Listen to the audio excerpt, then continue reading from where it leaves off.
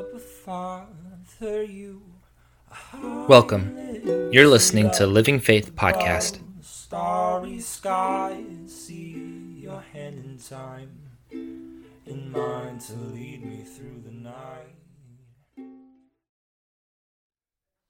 Quite a bit lately, I've been thinking and remembering about our friend Ty, a student who found our church earlier this year. Our connection with him, I believe, began when a van of 6 or 7, it might have been 8 of us, pulled over in a parking lot of Everett Community College and began to pray over that educational facility. And we prayed some very specific things. One of the things we prayed is that God would help us to reach the students, and particularly that God would open the door to Asian students. And 2 weeks later, Ty came through the door. No one had ever met him from this congregation before. The first words out of Ty's mouth, he sat on my right, your left, about 4 rows from the back. I'm interested in being baptized in Jesus' name. Is this a church that baptizes in Jesus' name? Brother Evan Graniger met with him, and in that first Bible study, 3 hours, Ty asked questions. And Evan kept pointing to Scripture and kept leading him in direction.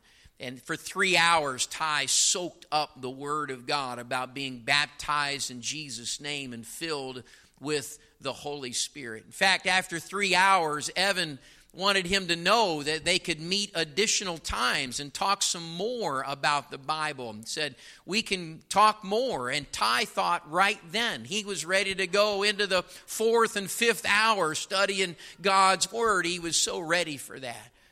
It was just a few days after that we baptized Ty in the name of Jesus. We waited because he wanted his sister to come. She had never attended a Christian church in her entire life, but she was here that day when Ty was baptized in Jesus' name. And just a couple of weeks after that, praying on his own, I remember him standing right here.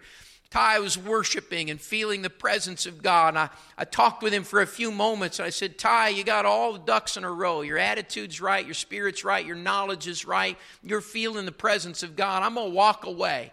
And as you continue to worship God, when you can no longer say things in English or in Vietnamese, you just speak what God gives you. That's the evidence of receiving the Spirit. And in just a few moments' time, Ty began to speak in a heavenly language as God gave him the words, as the Bible declares. He received the gift of the Holy Ghost. Unfortunately, he was on his way back home to Vietnam. He had ended his time here. We loaded him down on a Sunday, perhaps you remember, with many books to study. We continue to email him. Evan remains in touch with him. He responds periodically to emails. God knows what he'll continue to do in Ty's life. It strikes me, and what I'm compelled by is our entire engagement and involvement with Ty seems to have happened so quickly. He showed up on the scene. He very responsive and desirous of the things of God, and then he moved off beyond our control. He's headed back to his homeland in Vietnam. But so quickly, he pursued, he heard, and he responded to the things of God. Hey, have you ever wondered why that is? Why do some people experience God deeply and rapidly while others don't progress very fast at all? Yeah, have you ever wondered why some people seem to be repeatedly blessed by God? Just great things, kingdom things, Bible things keep happening in some people's lives, and others don't seem to be blessed as often. Why is that? Why is it some people are constantly enjoying God's many benefits and others aren't? Now, how can it be? How can it be that people have such different experiences with God? A few years ago, Nick Carpenter, The guy that was up here talking about moving buildings. I think he feels like he's like powerful when he says that. I move buildings. A few years ago when I had first met Nick, he told me about a short story by a writer, Peter Kine. You can read the story. It's more like a pamphlet in probably a half hour or less. The story involves just a few main characters.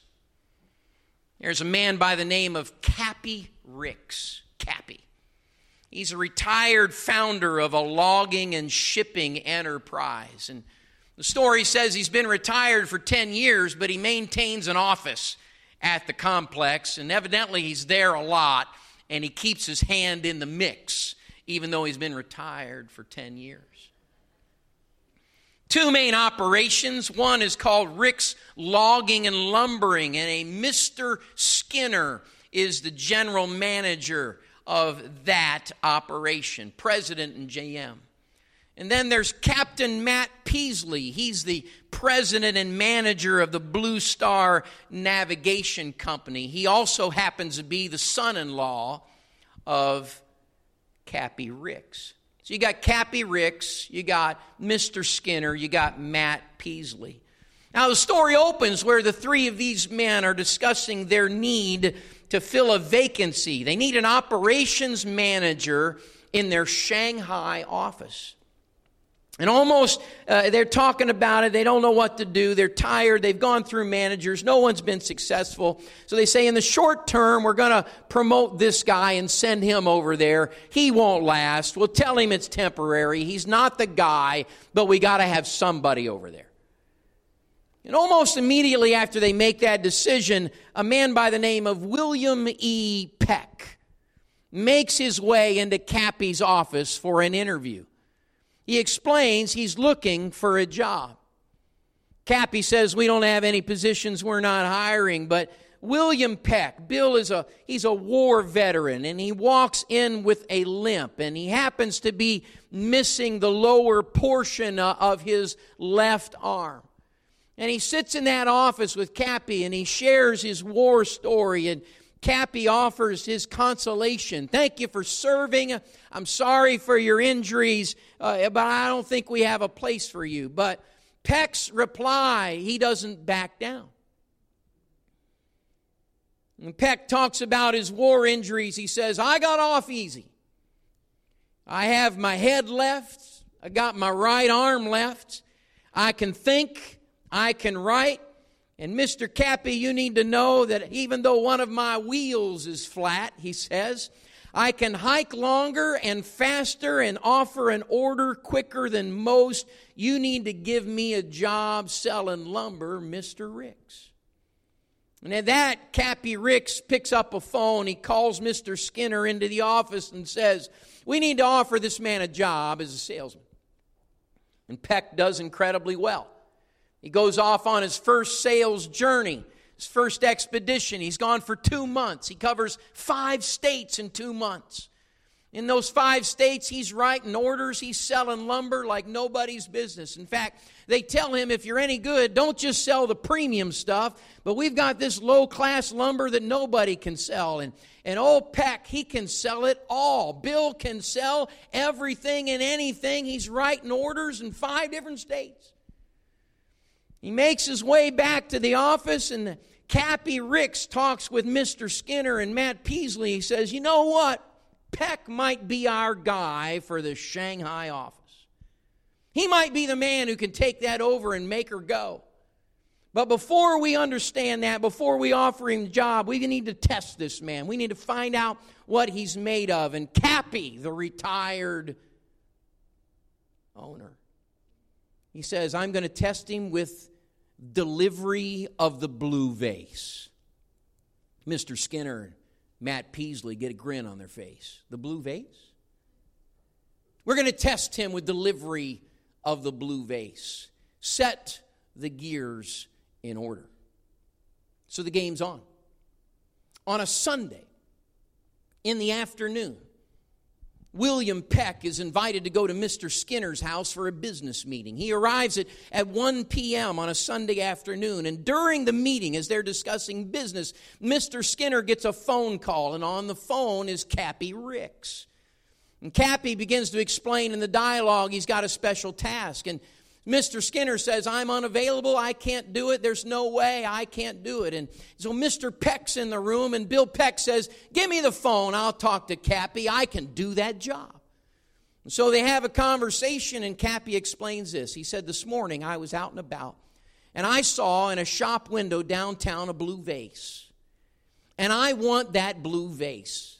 I want to use that vase as a gift to a special function I'm going to tomorrow. But I'm leaving on a train out of town tonight at 7:55. I need you to get that vase, get it to the train station by 7:45 so I can take it with me and make the gift tomorrow. Bill Peck says, yes, sir, I can get her done. I'll make it happen. So at 3 p.m., he leaves Mr. Skinner's house in search. Now, Cappy told him what the vase looked like. He told him about the storefront. He told him the block and the street where the vase was located. And so Bill Peck heads out and he goes toward that street. He finds the block and he gets the street and he walks down one side and walks down the other. And guess what? No blue vase. So he does the block again, slower this time, looking in every window, making sure he hasn't missed anything. He goes up the next block the next time. He checks it out, and he finds out, and there is no blue vase. Rather than quit, Mr. Peck extends his search. He goes a block north, and he goes a block south. No blue vase. He goes a block east, he goes a block west, no blue vase. He goes 2 blocks north, 2 blocks south, 2 blocks east, 2 blocks west, no blue vase. With part of his arm missing, a limp. Everybody with me? He goes 3 blocks north, east, south, east, and west. 4 blocks north, south, east, and west. Still no blue vase. Most of us would have thrown in the towel by then. Finally, after 5 blocks away, he finds a storefront. He finds a window. And in the center of the window, there is a blue vase. And Peck says, this is it. He goes to the door, and sure enough, the door is locked. The shop is closed. He bangs on the door. No response. Bangs on the door. No response. When some would quit, Bill persists. On the window in the front of the shop, it says it's the shop of B. Cohen. And so Bill takes that information. He goes back to the local hotel where he's been staying, and he gets a phone book from the front desk, and he goes over to the payphone. He cashes in $1 for 20 nickels. This was a while ago. He sits down, he goes to the phone book. There are 19 Cohens in the phone book, and he proceeds to call everyone. Obviously, there are no answers. There are some answers. None of the 19 is Cohen. So you would think, well, that's it then. Call it a day. There's no way. But not William Peck. William Peck decides, you know what, maybe I got the name wrong. Maybe it's not Cohen. And he goes back to the store, looks at the sign. Sure enough, it's not Cohen, it's Cone. So he goes back to the hotel and he gets a phone book and he looks up the name Cone, and there are 9 Cones. He dials them all up and none of them are the person. So he gets phone books from 3 surrounding cities and goes out farther. He calls every Cone within the city, and finally he lands on one. Yes, this is the man who owns the shop with a blue vase you are looking for. Excellent. Let me talk to Mr. Cone. He's not home. What do you mean he's not home? He's having dinner over at another place. Can I have that number, please? Yes, you can. He calls that number. And yes, indeed, Mr. Cone is at the house. He said, can I speak to Mr. Cone? He doesn't know who you are. He doesn't want to talk to you. Tell him the shop is on fire. Mr. Cone comes to the phone. Yes, what about my shop? No, it's not on fire. I want to buy a blue vase inside.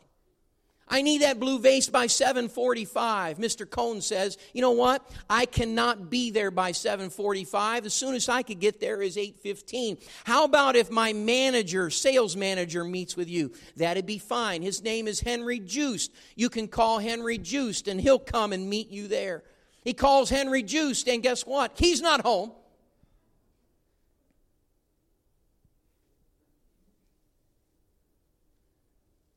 Most people would quit, would give it up, would call it a day, would head on back. Instead, William E. Peck is now had it. He's fit to be tied. He said, forget this. I'm headed back over to that store. I'm going to smash in that front window and I am taking that blue vase. I am going to get that vase. No more of these phone calls. No more hobbling around. I got an amen out of Don. First one all year. Amen. He heads back over to the store. He's going with determination and anger. He's going to bust out the front window. And when he gets there, there's a policeman in front of the building. Standing guard. Right there in front of the building. He doesn't know what to do. He's frustrated. He's aggravated. He decides, you know what? I'm going to go back to the hotel. I'm going to call Henry Joost one more time. And sure enough, he calls Henry Joost's home. And the sales manager answers the phone. He says, will you come? I want to buy the blue vase. He said, I got no idea who you are. He said, listen, I talked to Mr. Cohn. You can call and verify. He said, I will. If I can verify, I'll see you at the store at 9:15.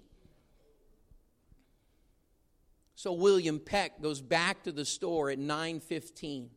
Henry Joost is there. He's brought the policeman with him because he doesn't know what kind of nut has called him on the phone to meet him at 9:15 to buy a blue vase. The three of them go inside, and they go inside, and Henry goes and gets the blue vase, and he walks it over, and then Mr. Peck says, all right, how much do you want for the vase? And Mr. Joost says, $2,000 cash. $2,000 cash. I got $10 on me. Will you take a check? No, I'm not taking the check.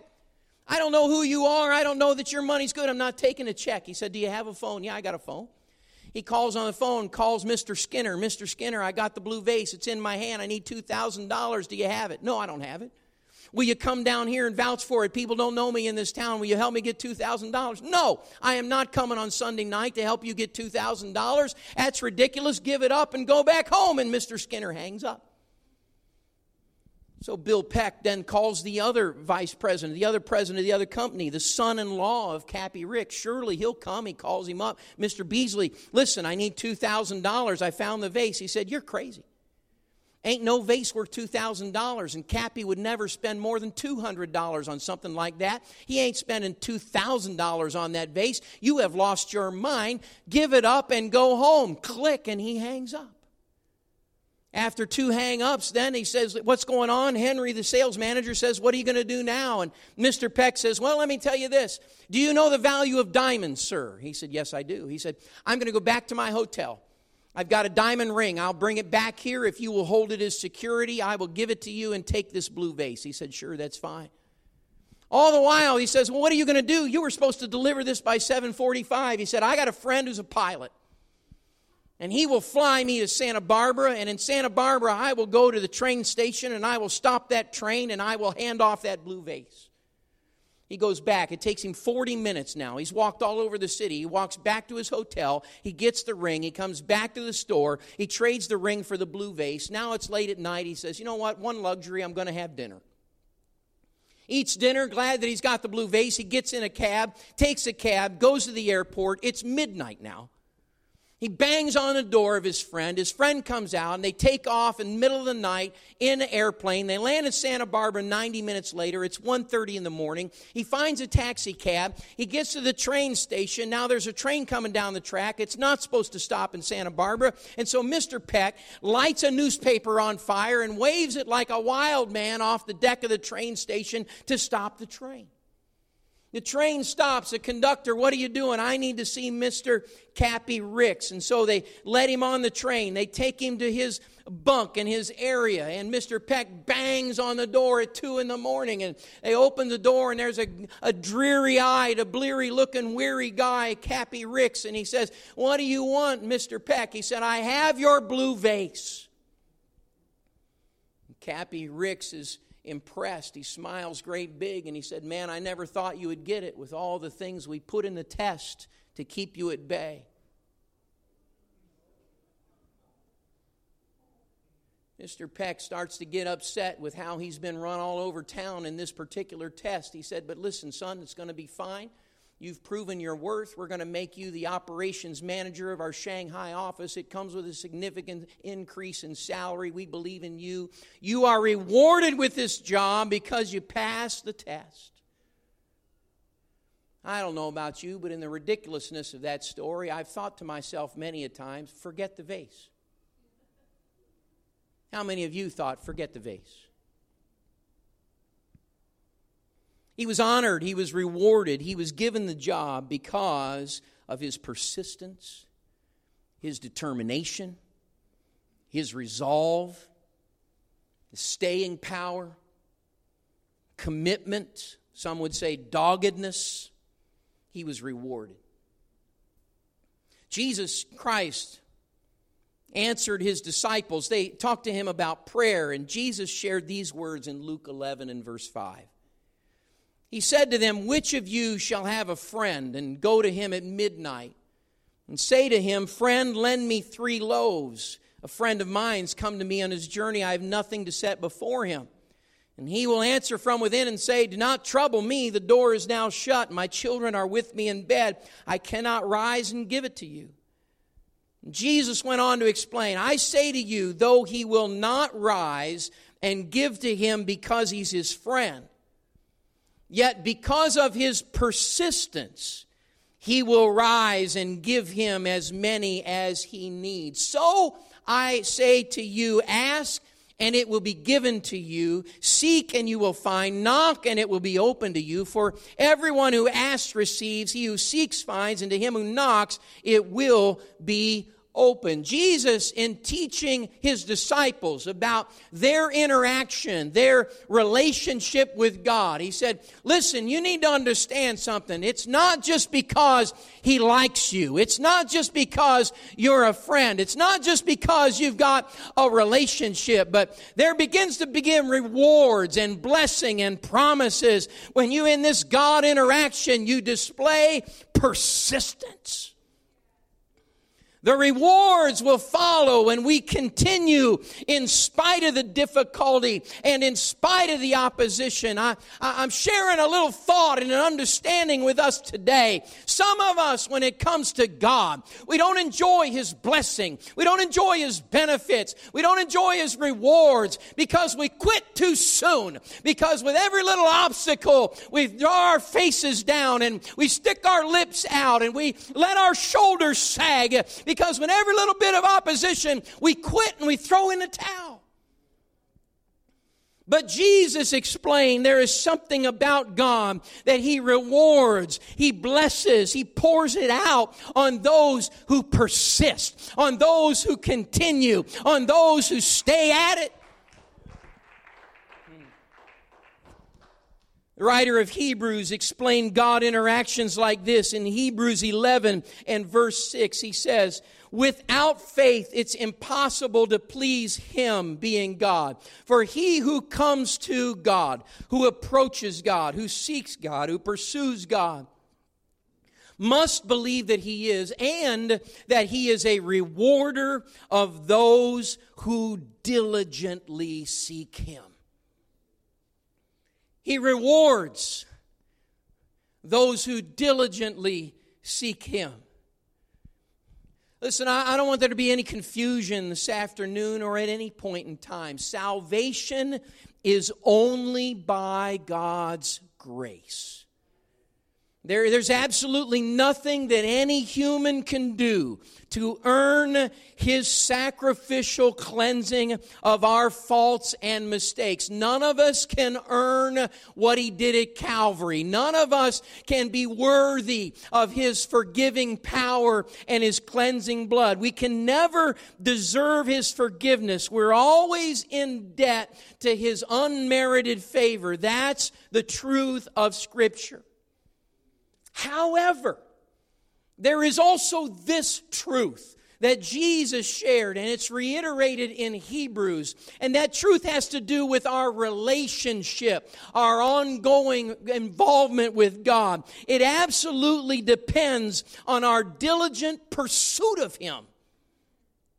In other words, it's not a matter of our earning His blessings, but it is a matter of how interested are we in His blessings. You see, the things that God's offering in this book, they are absolutely free. But He is measuring our desire for what it is that He's giving away. He measures our interest in what it is that He offers for free. I can't earn it. I can't pay for it. But I do need to want it. I need to desire what He has. God rewards those who persistently pursue Him. God rewards those who sincerely desire His benefits. He rewards those who earnestly seek His blessings. I remind us today, you get weary in pursuing God. We continue to knock on doors and make phone calls, if you will, and we just can't get our hands on the blue vase. Can I just encourage somebody today? There is something about stick-to-itiveness that God enjoys. There's something about persistence that God honors. The psalmist explained it like this in Psalm 34:10. Those who seek the Lord shall not lack any good thing. Wow, what a promise. Those who seek the Lord will not lack any good thing. Psalm 63, the psalmist writes, God, you are my God. Early will I seek you. My soul thirsts for you. My flesh longs for you. Early will I seek you. I'm trying to open the door on what the difference is between those who live a blessed life and those who struggle from calamity to calamity, from those who enjoy the ongoing benefits of the kingdom of God and those who it's hit and miss God working in their lives. The difference is desire, and the difference is early will I seek you. Early could have to do with the time of day. There's no doubt about it. Something about starting our day. Something about clearing our minds of everything else and saying, I want God more than anything else. I want to start my day, my waking hours with the power and presence of God. But hear me this afternoon as I offer that early means more than that. We want to have God's blessing and God's benefits. We want His rewards. He rewards those who diligently seek Him. If I'm going to update to a life that's rewarded, then I seek Him early in my decision-making process.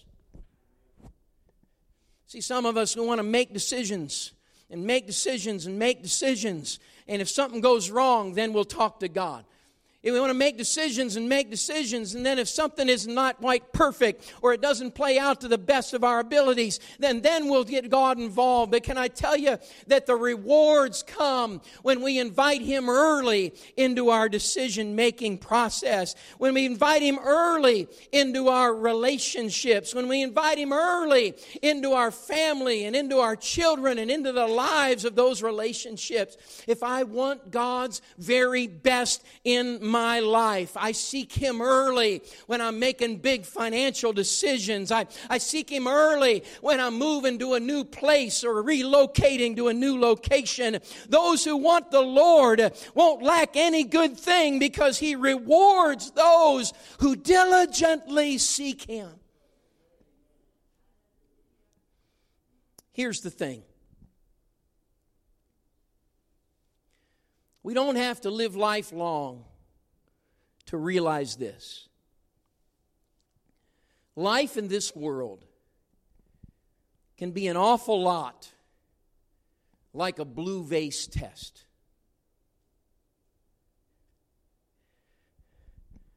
Circumstances in life come against us. You know, whatever. Addresses aren't right. Phone numbers aren't right. Names aren't correct. Vases aren't where they're supposed to be. People don't answer the phone. People aren't home. People won't help. Time runs short. Trains leave town. Opportunities pass. Some of the challenges we face are just part of being a human in a fallen world. Some of the challenges we face are the result of our spiritual enemy, our adversary coming against us. Some of the challenges we face, let's be candid, they're our own mistakes and we cause the problem. But regardless of where our challenges originate, what you and I must determine is how will we respond to the challenge? Can I just sound the bell to everyone in the audience today that God rewards the William E. Pecks in His kingdom. The guy's named Bill, who may have been at war, and you may have a limp, and you may be missing part of your arm, and you may have had a rough background, but you know what? You can't knock me down, and you can't turn me away, and you can't point me in another direction. I'm going to keep on going. I'm going to keep on pursuing. There's no quit in me. There's no give up in me. And when I've decided and I've determined, I've received a direction from the hand of God, I'm going after it. I'm going to pursue it. I'm going to have what He has promised.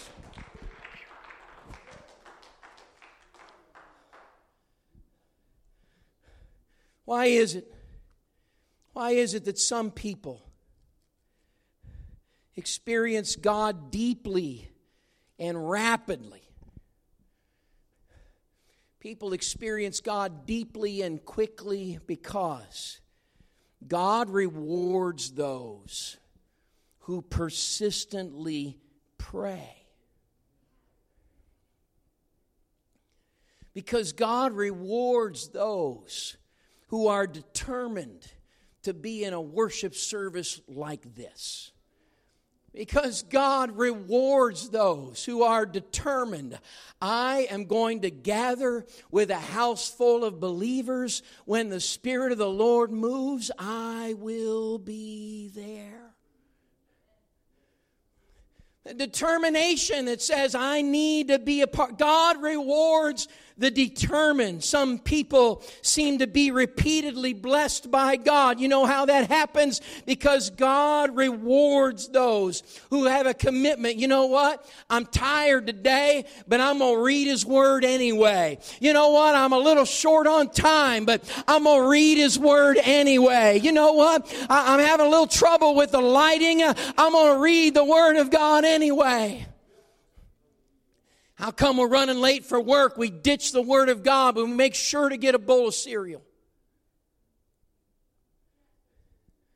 We're running late for work, and I can't play the audio of the Bible while I'm commuting, but I can play the stupid news.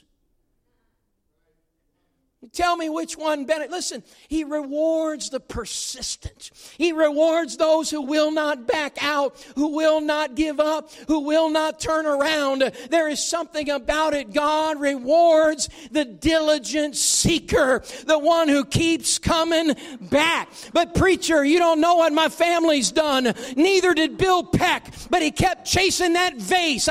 I'm telling you, Jesus said, it's not because you're a friend that your prayers are answered. It's because you're persistent. I just keep at it. Rather than going down the list of excuses and the list of reasons that might very well be valid. They very well cause trouble. They do cause issues. They do throw us back. But you know what? Here's what I see. I've been at this a long time. And let me just tell you, whatever circumstance you are in,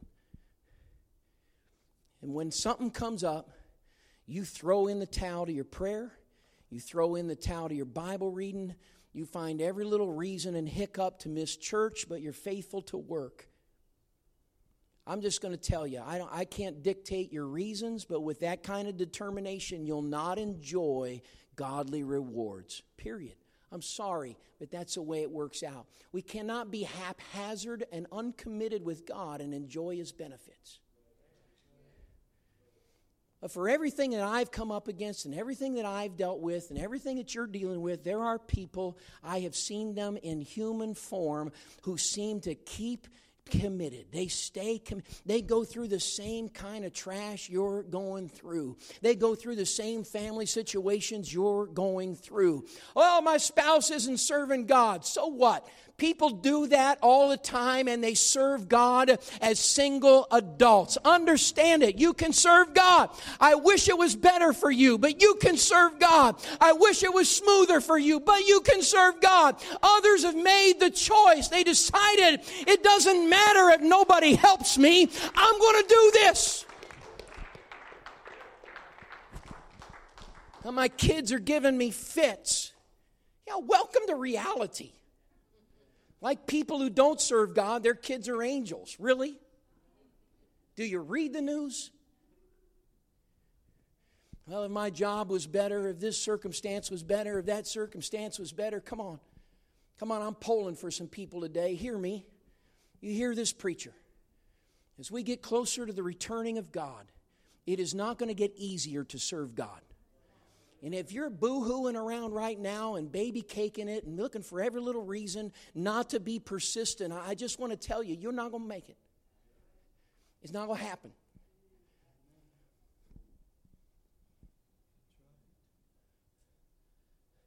But I'm preaching today to prevent that from happening in any of our lives. Listen, it needs to be that I got a determination. I got a commitment. I got something in me that I am just not. Well, you know, I went to the address and it just wasn't right. Listen, I hate it that we have a parking problem here. I do. I hate it. It's one of the reasons we're going to try Saturday morning. Until God gives us a building with parking and a better solution, we're going to try whatever we can try. Can I just speak to us for a moment? I know it's frustrating when you get here and you can't find a spot and when you have to drive. But if that's going to keep me out of the house of God, we don't have the persistence he's talking about. Well, it was inconvenient. It didn't fit my schedule. I understand that. 3 o'clock in the afternoon doesn't fit people's schedules. 11 a.m. on Saturday isn't going to fit everybody's schedule. I understand that. If we had the staff and the power to have church 7 days a week, I'd do it. We'd try to meet everybody's schedule. But here's the deal. You know when people come to church? When they commit to it. They say, well, I'm going to be there. I'm going to do my level best. I'm going to do what I can do. I'm going to talk to people. I'm going to visit with people. I'm going to pray about this because I believe he owns the cattle on 1,000 hills. He can work things out. He can make things happen. I'm going to be in the house of God. Man, I'm preaching against a spirit of quitting that's in this stinking county. Amen. Giving up and throwing in the towel, and I'm not going to do it. It's a spirit that is in this region. Listen to me. It's just quit. I'll just quit. I'll just quit. I'll get another job. I'll move into another house. I'll get another spouse. I'll have more kids. It's the spirit we live in. I'm preaching for us to understand. That's not the spirit that God rewards. But preacher, I felt the Holy Ghost. I was baptized in Jesus' name.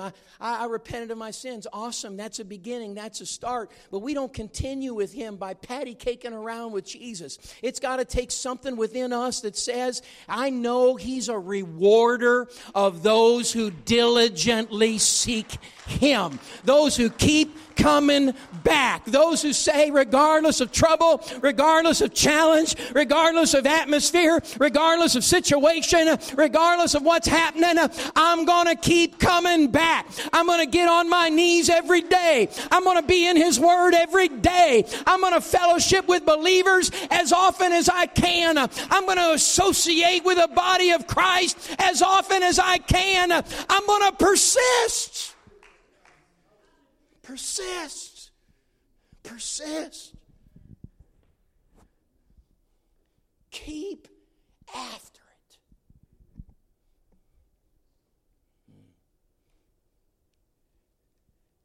Here's what the Bible says. Scripture says, and I didn't give you this verse, so everybody's going to have to write it down and just believe I'm telling the truth. 1 Timothy 4:1, Paul tells Timothy, his protege, "Now the Spirit expressly says," the Spirit expressly says, "that in latter times some will depart from the faith." One translation says some will abandon. Another says some will turn away. People will leave. You know, we find our reasons, we find our excuses, we point our fingers, we point this, that, and the other, we explain this, that, and the other. But at the end of the day, when he says, "Well done, thou good and faithful servant," it will be those who stuck it out, who stayed, who committed, who invested.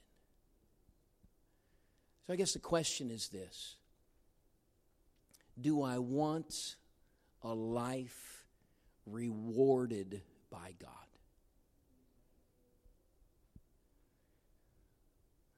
Do I want to be the kind of person that my neighbors see, man, it just seems like good things keep happening in that person and in that family because God rewarded. Because God rewarded. It happens by persistence. Would you raise your hands? Look to heaven all over this place. Would you do that right where you're seated right now, and you just call out to the Lord? Would you just speak to the Lord right now? However you feel compelled to respond to the Word and the Spirit right now. Would you just open up your mind and your heart and your attitude, your demeanor right now? Come on. Lord, in your name and by your power, I pray right now, Lord, that there is an attitude and a demeanor of persistence and diligence and commitment, Lord, that sweeps over anew and afresh in every heart and in every life, oh God. I pray, Lord, that there is faithfulness that's instilled into every mind, into every family, into every individual. Oh Lord, that there is a new level of diligence and sincerity and earnestness, oh God, that speaks into every life, oh Lord. We want to be those, Lord, that live in your blessing, that live in your power, that dwell in your rewards, Lord. I don't want to stop by now and then. I don't want to see you, Lord, just when I'm in trouble, but I want to live in your glory. I want to live in your power. I want to live in your authority, oh God. I want to dwell, Lord, in your house and in your gates forever. You've been listening to the Living Faith Everett podcast series. Tune in next week for the next part of this series, or join us online at livingfaithministries.church. In the Holy Ghost, you give me peace.